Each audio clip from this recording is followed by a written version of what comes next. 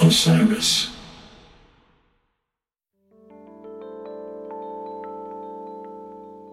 Hi, I'm Lara Bennett, and you're listening to Highway Butterfly, The Stories of Neal Casal. Neal was a gifted singer, songwriter, musician, and friend to many. He released 14 albums as a solo artist and collaborated on countless projects with other musicians. After his passing in 2019, his friends and family created the Neal Casal Music Foundation to provide instruments and music lessons to students in New York and New Jersey, and to support organizations that offer musicians mental health care. One of the featured projects of the newly formed foundation is the tribute album, Highway Butterfly, The Songs of Neal Casal, a sprawling 41-song collection bringing together a galaxy of rock and roots luminaries. We've asked the contributing musicians to share their memories of Neal and their stories of making the record. Highway Butterfly, The Songs of Neal Casal is out on November 12th. Pre-order the album and learn more about the Neal Casal Music Foundation at nealcasalmusicfoundation.org.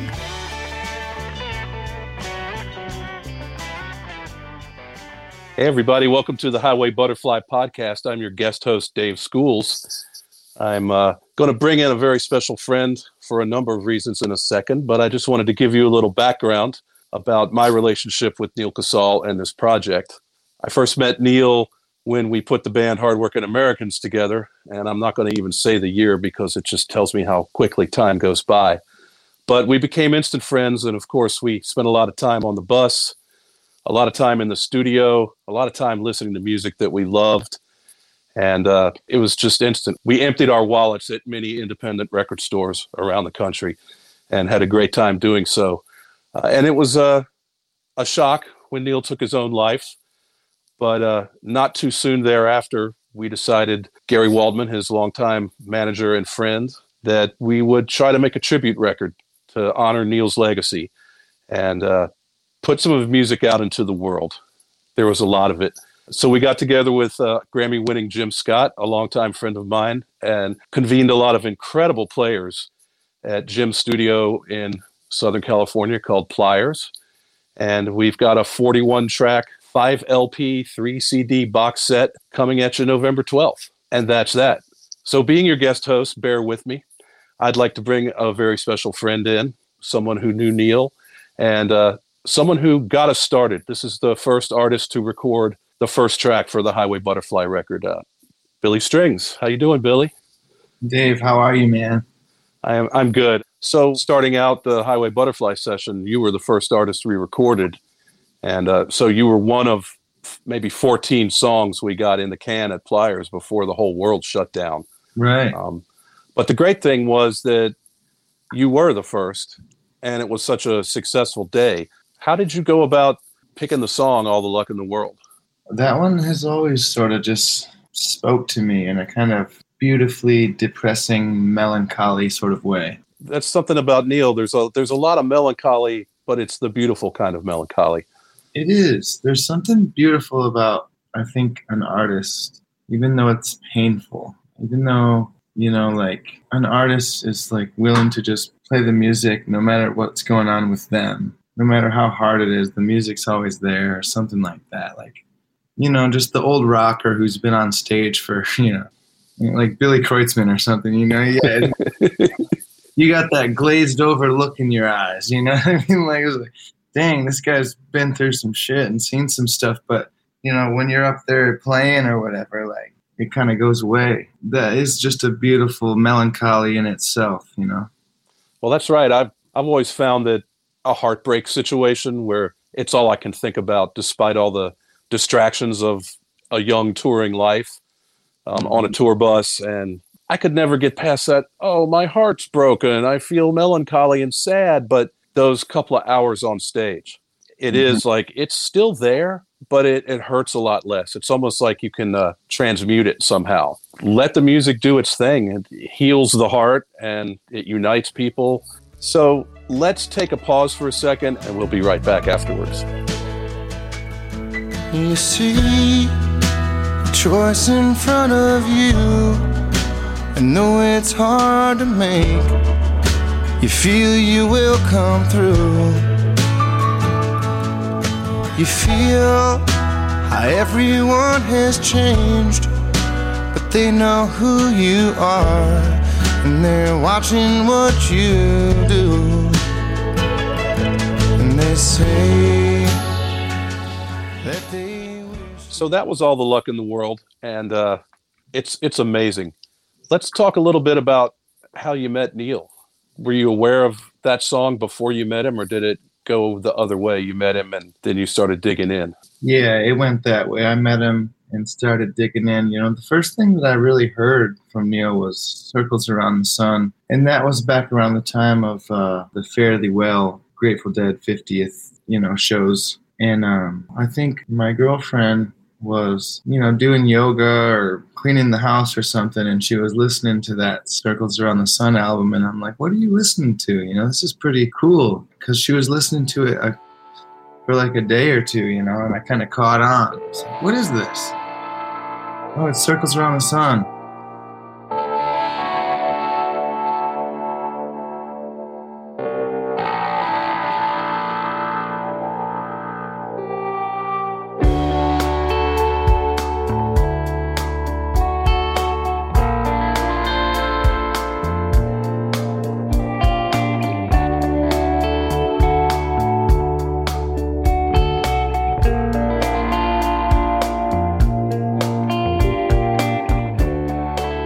And then I kind of put two and two together that it was the same cat that I saw with you guys in Hardworking Americans and stuff, in which I loved that band. And I had quite an experience seeing you guys in a packed, like, middle of Broadway, downtown Nashville, And oh, the street gig. Yeah. Yes, dude. Yeah, that was, a few years ago. It was kind of when I don't know. It wasn't long after I had moved to Nashville, and I was young and just checking out the city, and, holy smokes, there's going to be a great concert down there. And I already knew the guys from Leftover Salmon and stuff, as well as Tim O'Brien and Brian Sutton, and those guys played before Leftover Salmon. So, I really wanted to go down there to see Brian Sutton play guitar.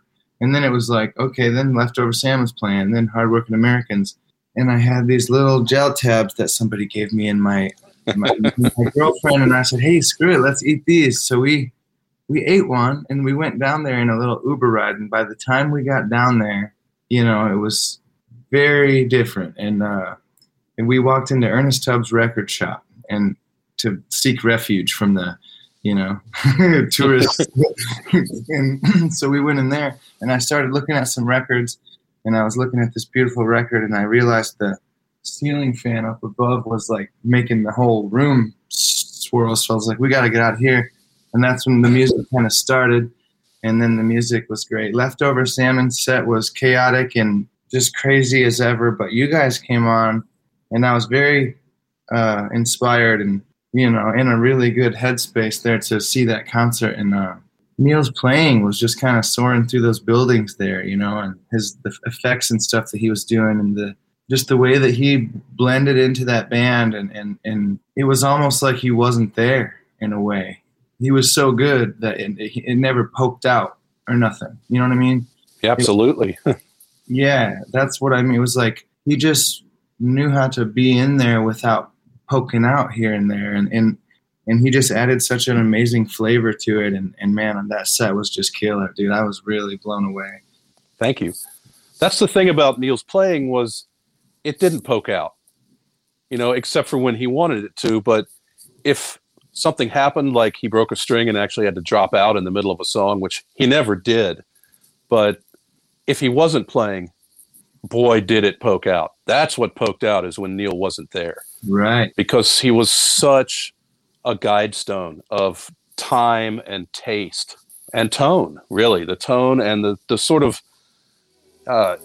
just unhurried, patient delivery.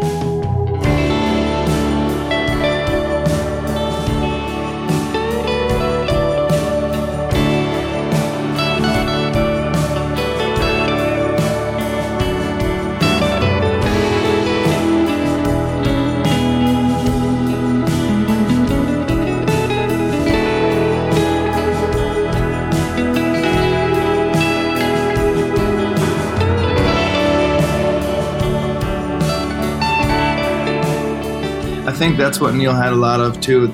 Maybe something that I think I lack a little bit, which is kind of a tasteful restraint.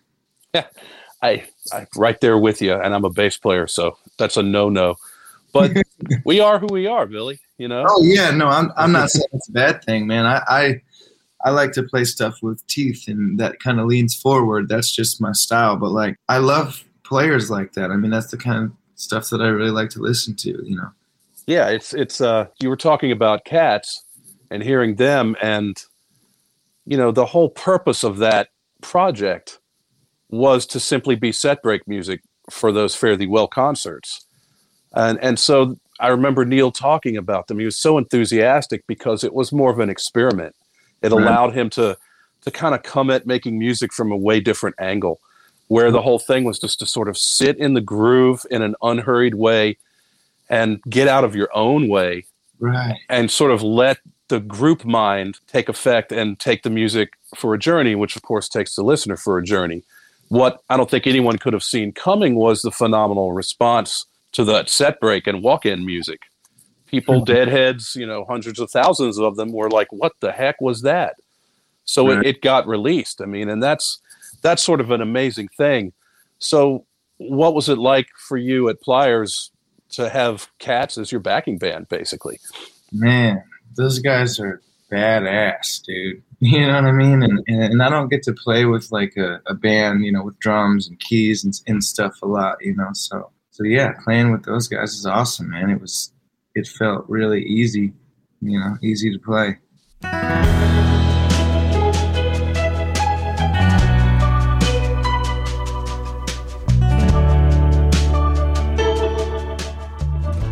Tell us a little bit about the experience that day.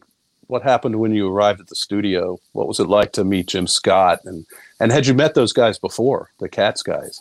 I had like been around them a few times, you know, I think maybe backstage and stuff, but, you know, maybe even backstage at Panic at the Ryman.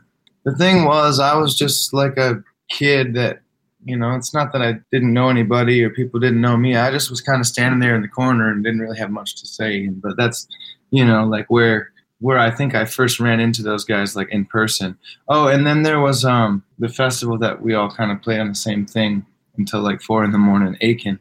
That's where me and Neil did first kind of sort of link up for the first time and get chatting and stuff about jamming together and stuff. And he took some beautiful photographs that night that I cherish, you know. Fantastic photographer, fly on the wall. Never even see it happening until you see the photo and you're like, how did you get that shot? Yeah. So did you guys ever get to play together, you and Neil? Yeah, that night we actually jammed a fair amount. Like I said, it was a late night jam till about 4 a.m, and he came up and played with us for a bit. But we were talking about getting together more, you know, coming out there to California and doing some stuff like with kind of me as a guest with Circles Around the Sun or something like that. That's exactly right. That was the last project that Neil and I were talking about. Yeah. Because I could never get him to get into the studio with his own songs. I had about 14 demos he had sent me sitting on the desktop of my laptop. And I every so often just call him and go, hey, what's going on? You know, let's maybe do some recording. And he had suggested that I work on the other side of the glass for Billy Strings and Cats, this conceptual record. Yeah. And I know they had done the Russo kind of guest Cats, and I liked that idea. I think to me that takes the pressure off of everybody. You know, to me, when I walked into Pliers that day and met Jim and Cats showed up, and, you know, some of those dudes were already there and some guys were coming in from like camping down by the river and whatever. And I'm like, man, these guys are cool, man. And, you know, it made me feel like happy because, well, here we are. You know, we're doing it.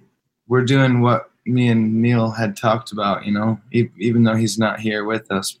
But in a way, you know, he was. It's his song we were doing and stuff and, you know, everything like that. So that's what it felt.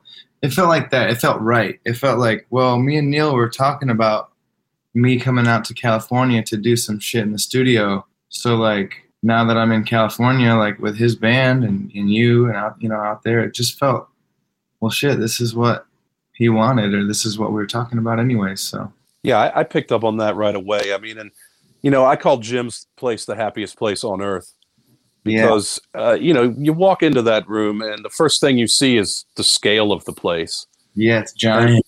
Then you see all the weird tapestries hanging on the walls. And then you see your name in lights over the Dolly Parton pinball machine. Major vibes, yeah. Yeah, it was definitely just when I walked in there, I had to like walk around for a bit, like, hey, good to meet you. I'm going to need about 5-10 minutes to just walk around and gaze before I can actually have a conversation here because, otherwise I'm just going to be looking and say, yeah, that's cool, but what's this thing? Yeah. I mean, I discovered instruments I didn't even know exist. And then after discovering that they do exist, they're plugged in and ready to record. No, that's the other thing. Everything's ready to roll. Yeah. Something. I was walking by and I just like, put one finger on like a keyboard or something, and it was like, oh shit, this thing's actually on, And then all the electronic percussion and everything's on. It's like, dude, we can play for hours in here. It's a fun idea factory, and what it does is it just puts everybody at ease, and it fosters the hang. Because, it can be pretty awkward walking into a studio setting. A lot of times they're super clinical, a little too clean and antiseptic for people like us. And then, there's like never really a sort of centralized place. There might be some hang lounge, off in a dark corner somewhere, but it's all business. Jim's is just like, oh, look, a bunch of 8-tracks. Let's pop this Boston 8-track in and have a dance party and get to know each other and maybe have a little lunch. And then maybe we'll talk about the arrangement of the song. Yeah. And it's like, after that, you go in and record it, and it's pretty darn easy. It sounds great. Yeah, that's what it felt like, too. It was pretty laid back, and loved working on that with you, man. It was really a beautiful experience, and, think it turned out beautifully. I do love that recording, It's fantastic, and it showed us that our idea worked, at least for you, but having it be the first attempt, it's kind of like the pitcher throws the first pitch and you hit it out of the park. The track is beautiful. Your performance is devastatingly beautiful. The guitar and the vocal and just the whole vibe. You really captured that melancholy beauty that you mentioned earlier that is inherent in Neil's songs. And so for us, it was the start of this journey. But we had this like win in our pocket of where this really, we got a song tracked 90% of the way in one day, and the artist has left the studio and they seem happy and pleased with everything. And, and then the next day someone else came in and we did it with a bunch of different people. Game on. Exactly. And so thank you for really, proving that our idea had legs. And I think it gave us the confidence when it did finally shut down 13 songs later that, we managed to get 26 more songs recorded remotely all over the country. Everybody went above and beyond. And I think a lot of it had to do because we released your single and we put it out there and people could listen to it and look at it and go, so this is what this project is about. And it gave them confidence. And when an artist has confidence, they can kind of do anything. Give them a microphone and a decent engineer, and the artist will come through. So for me, thank you from Gary and Jim and I for like giving us that beautiful thing to have in our pocket. It really set the tone for the whole project.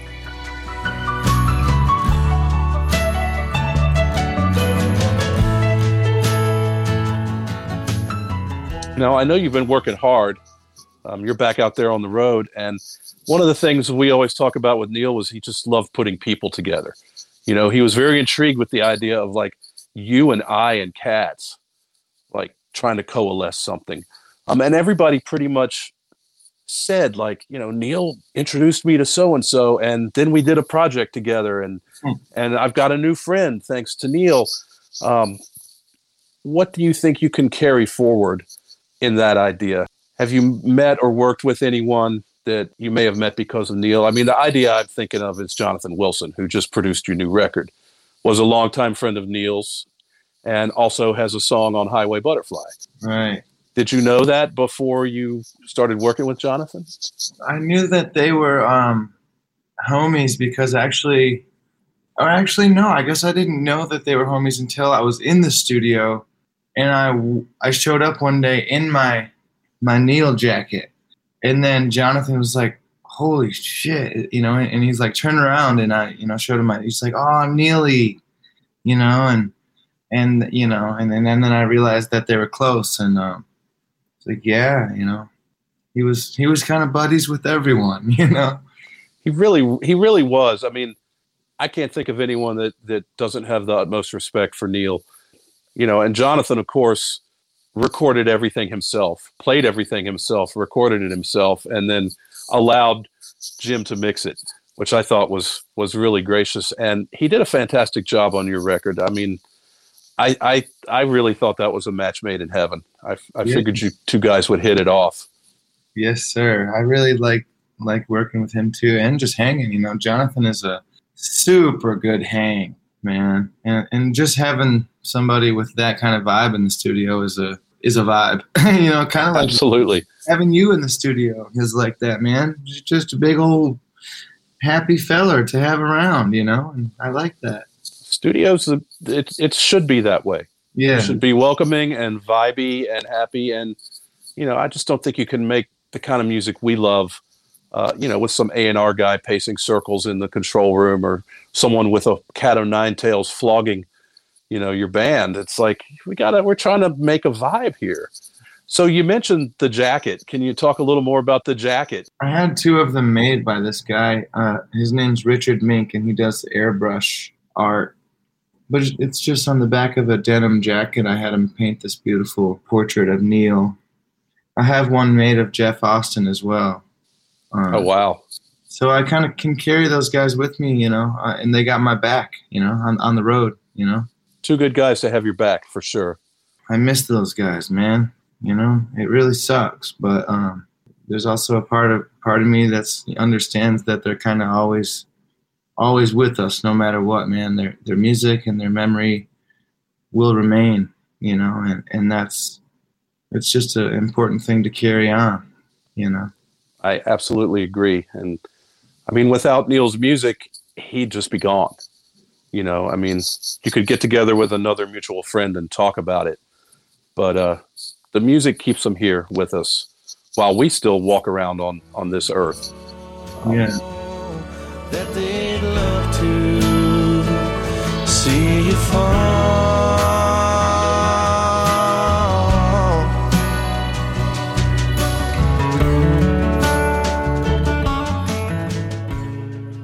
This podcast is brought to you by Backline, the music industry's mental health and wellness resource hub. Launched in 2019, Backline gives artists, crews, and their families quick and easy access to mental health and wellness resources. Backline provides individuals with case management and offers virtual support groups as well as yoga, meditation, and breath work. To donate, learn more, or get in touch for personalized care, visit backline.care. That's BACKLINE.CARE.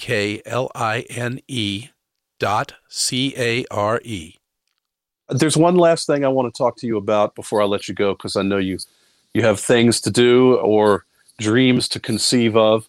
Do you remember the day that word got out that Neil had died? Do you remember that you and I were at Vance Powell's studio in Nashville that very day?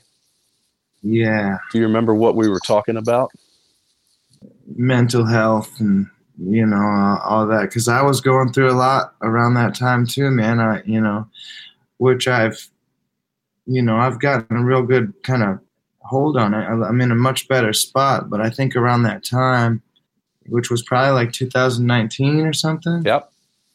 Yeah, so like I was hitting it hard, man. And I had been for the last, it was like 200 gigs a year for like, almost like 10 years, or something. And I was really starting to get burnt out and having these panic attacks and could not kind of stand being on the road and just kind of freaking out, and so, yeah, around that time, I remember talking a lot about that stuff because like I wear my heart on my sleeve in that way. It's too hard for me to pretend like I'm not mad, sad, hungry, tired, I don't pretend, if I'm like pissed off, you're going to know it. Or if I'm sad, or if, but like, so I'm not going to like be all having panic attacks and having really bad anxiety issues and not like talk about it. You know what I mean? Because I don't know. For one thing, I think it's good to talk about because people see me talk about it and they're like, oh shit,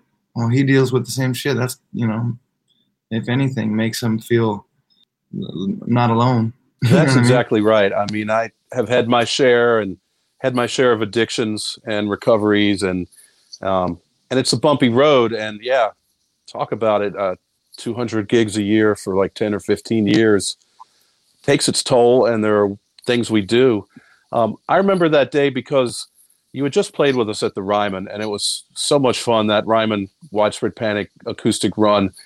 And then we were over at Vance's, and Vance's is such a great hang, and just what a great guy and a great place. And something that you and I were talking about that really struck me was how we get hit up by fans. They feel like they know us well enough to sort of lay their troubles at our doorstep, and because we are sensitive people and we want everyone to be happy, we want to try to help them in any way we can.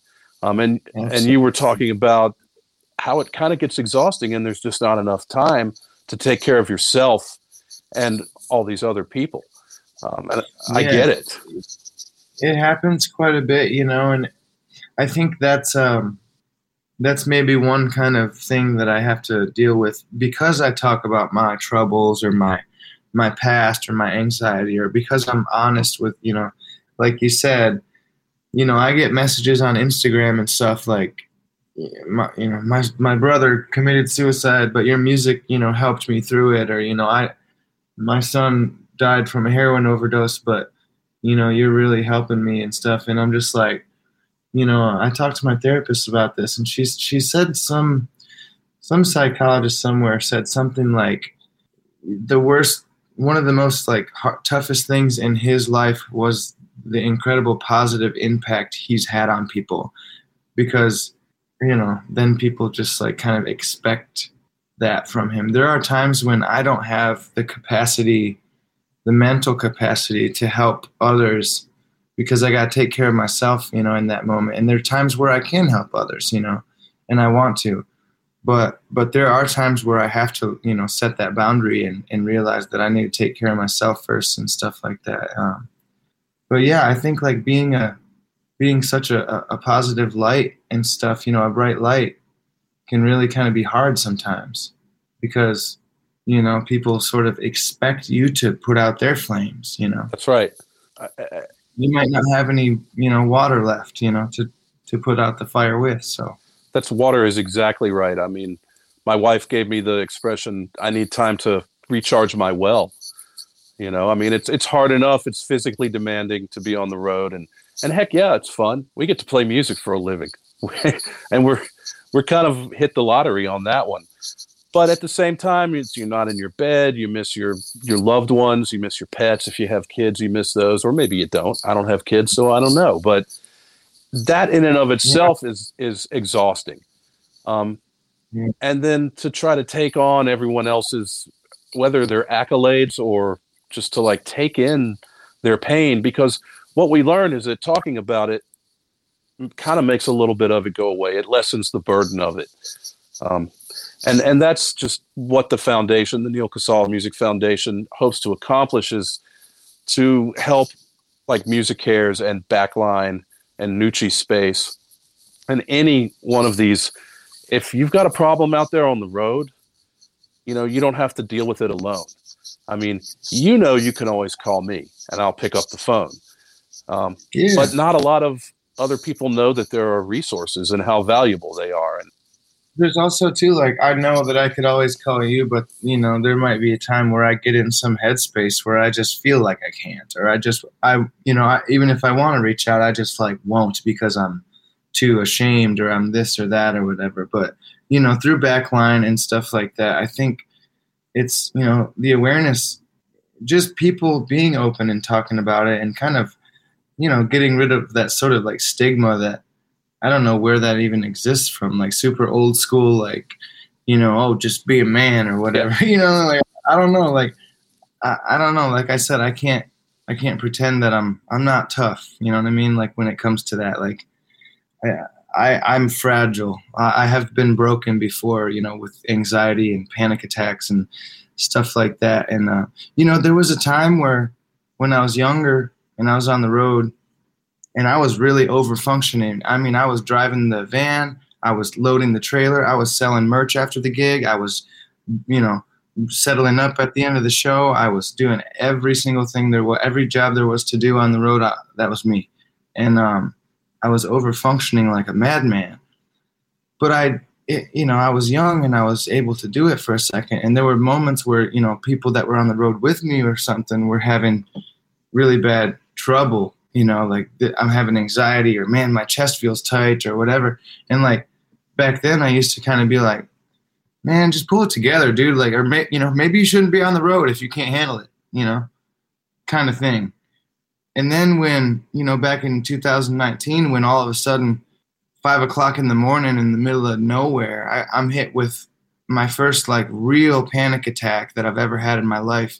I thought I was having a heart attack. You know what I mean? I thought I was like dying, like my hands were tingling and I couldn't breathe.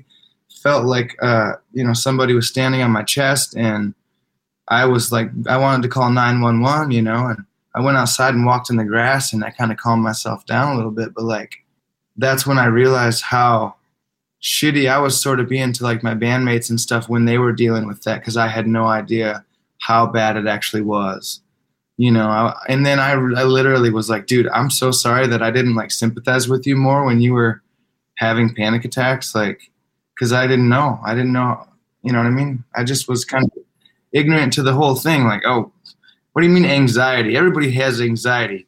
It's called, life, right. But it's a lot different when you're overworked or you just got too much on your mind, or, like my mind, it just goes and goes and goes and goes and goes and goes and goes and goes. And I just can't settle it down sometimes and thinking about the future, thinking about the past. And it's like, that's what gets me into trouble, is if I'm not just right here, right now. Yeah, just learning how to get a hold on that. It's been a journey for sure, man. But I tell you what, man, I was talking to Jeff Austin right up until all that too, like, texting back and forth with him about that stuff, because I was going through it pretty bad at that time. And it was like, me and him were both like struggling. And I was like, man, I found this therapist and, I'm doing this or that, and basically like trying to make him feel like he's not alone either, like, man, I know what you're going through, man. We're road dogging hard for one thing. You're in the limelight. You got people online talking shit about you every day or whatever, and you see that. And for him, he's just trying to get his shit back together with it, the band and stuff after kind of, Yonder and that whole separation, and it's just too much, man. That's, and he's with a family and everything. And I was like, it just like really sucked, because it seemed like we were going through like the same thing, but I didn't realize how much more severe what he was going through was, and it goes to show that you can never tell. You're absolutely right. I mean, very few people saw the depth of the depression and delusion that Neil was going through. Right. I think I could scroll back through some texts, and in fact, we were probably talking about Jeff Austin. Scroll back through the texts. They're gone now because I guess the phone's been shut off, so they've disappeared. I should have recorded them. But, he understood. He understood, and I should have picked up on that, because I don't think you can understand that unless you've been in that space. And you mentioned it earlier about, there's a whole raft of people I could call that would gladly listen to me talk about this, but I'm a little too ashamed to do it.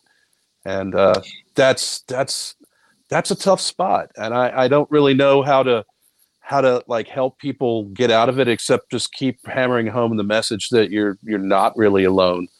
And maybe we educate and destigmatize so that our friends can see that this is going on, because I don't know if it's a toxic male patriarchy, a tough guy attitude thing. That crying's for girls. Come on. that's I had, it's like my uncles and my grandfather were like that. Get up, kid. It's just you only broke your femur. Get up. I was watching like Mad Men or something like that, and I think it was like, like having a therapist with like the T word. You know what I mean? Like, wait, he has he sees a therapist? Like, what? What's wrong with him? Like, you know what I mean? Like, it's not like that, man. Like, I love my therapist, and I can't believe that I've been actually talking to her for like almost 3 years now, and she's become a really great, like friend and somebody that I've really, like, for one thing, helped me sort out my in the moment stuff that was kind of just making it hard to be on the road. And then, as we get deeper and deeper, I mean, digging into my childhood trauma and, being surrounded by meth heads when I was a teenager and, living in a freaking meth house, when I was a little kid and like, all that stuff and like sorting through all that, and instead of just like, cause it hurts still, to see my little 11, 12-year-old self with no food in the fridge and nowhere to go. No, you know what I mean? Like, but like, I've kind of like come to terms with it in a way through all the therapy and stuff. And like, it's made me a lot stronger, and my relationship with my family has improved greatly and everything. And man, it just really helps to talk about it, and it hurts, you got to go through it to grow through it. You know what I mean? That's right. Like, that's right. It's painful, and it's not always fun to talk about stuff like that. And then you have to find somebody that you really trust. Like, I've told my therapist things that I've never told anybody else. You know what I mean?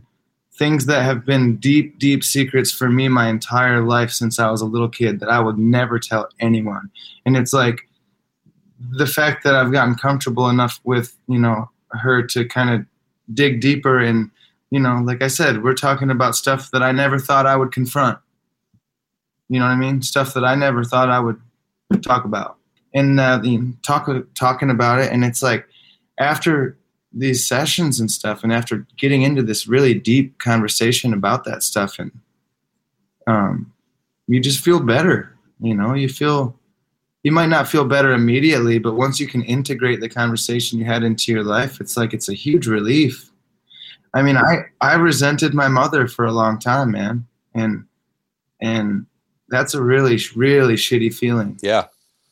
To be angry at, your mom for doing whatever she did when you were a teenager, and, there were times where, I really kind of resented her and I didn't know how to handle it, and I can honestly say that that's not even close to how it is anymore. I mean, our relationship is great.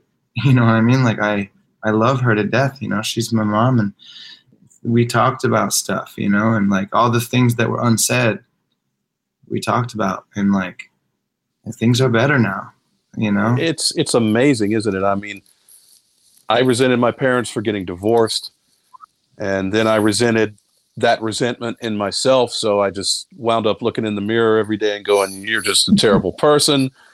Well, oh, that's the worst. I'll in therapy and stuff, I'll be like that, and I'll be like, "Oh yeah, well, why do you say that?" "Oh, well, because I'm a piece of shit," or whatever. Well, hold on, wait. And I'm just kidding, kind of just joking. "Yeah, I'm a piece of shit." "Well, why'd you just say that about yourself?" "Oh, well, I was just kind of kidding." But why'd you say it?" Yeah, they'll pin your ass to the wall. I guess because, I don't know, why did I say that? Do I really think I'm a piece of shit? What's going on here? How come I'm not being kind to myself, man? What the fuck? I'm kind to other people, like, and I started realizing that, like, man, you gotta be nice to yourself, man. Like, you can't always be so hard on yourself, even about the music and stuff. Like, lately I've been, I gave myself a little pat on the back when I won a Grammy. You know what I mean? Right. Like, good job, kid. Good fucking job, brother. You're doing all right, kid. And that's important, I think. It's really important. Yeah. Because you can get all the congratulation notes from all of your peers. I mean, that's right. that's a peer award anyway. It's like, wow, there's no higher honor. The same people in my profession think I deserve this. Everybody's always told me that, you know, you're great or whatever, but I've never thought it. I hear you. And I've always thought that, you know what I mean? I don't know. I've never thought. So basically that was like kind of a validating moment for myself. Like, you know, maybe I don't suck. You know what else was? When you guys had me out at the Ryman, you know what I mean? Like that really, you know, I meant to say that earlier when you brought that up.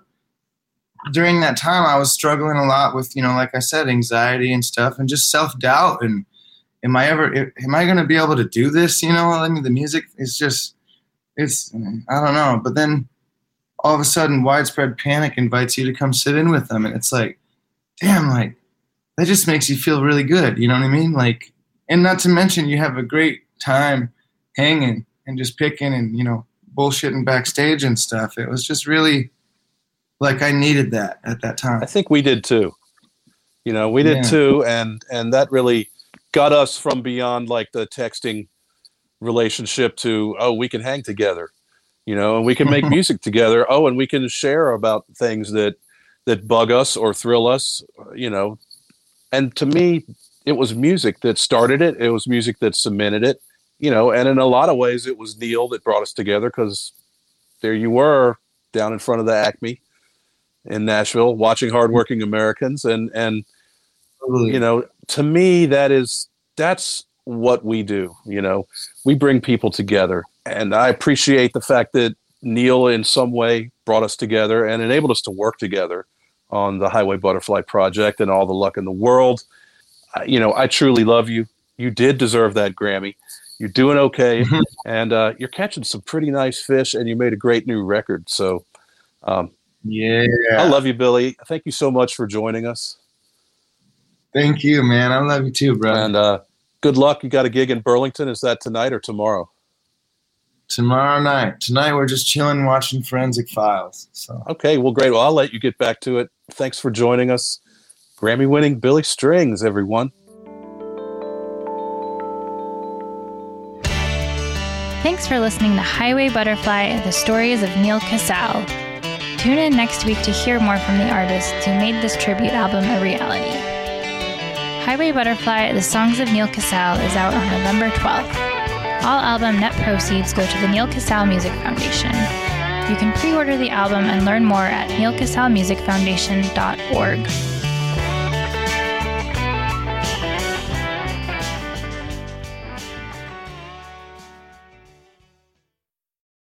Osiris.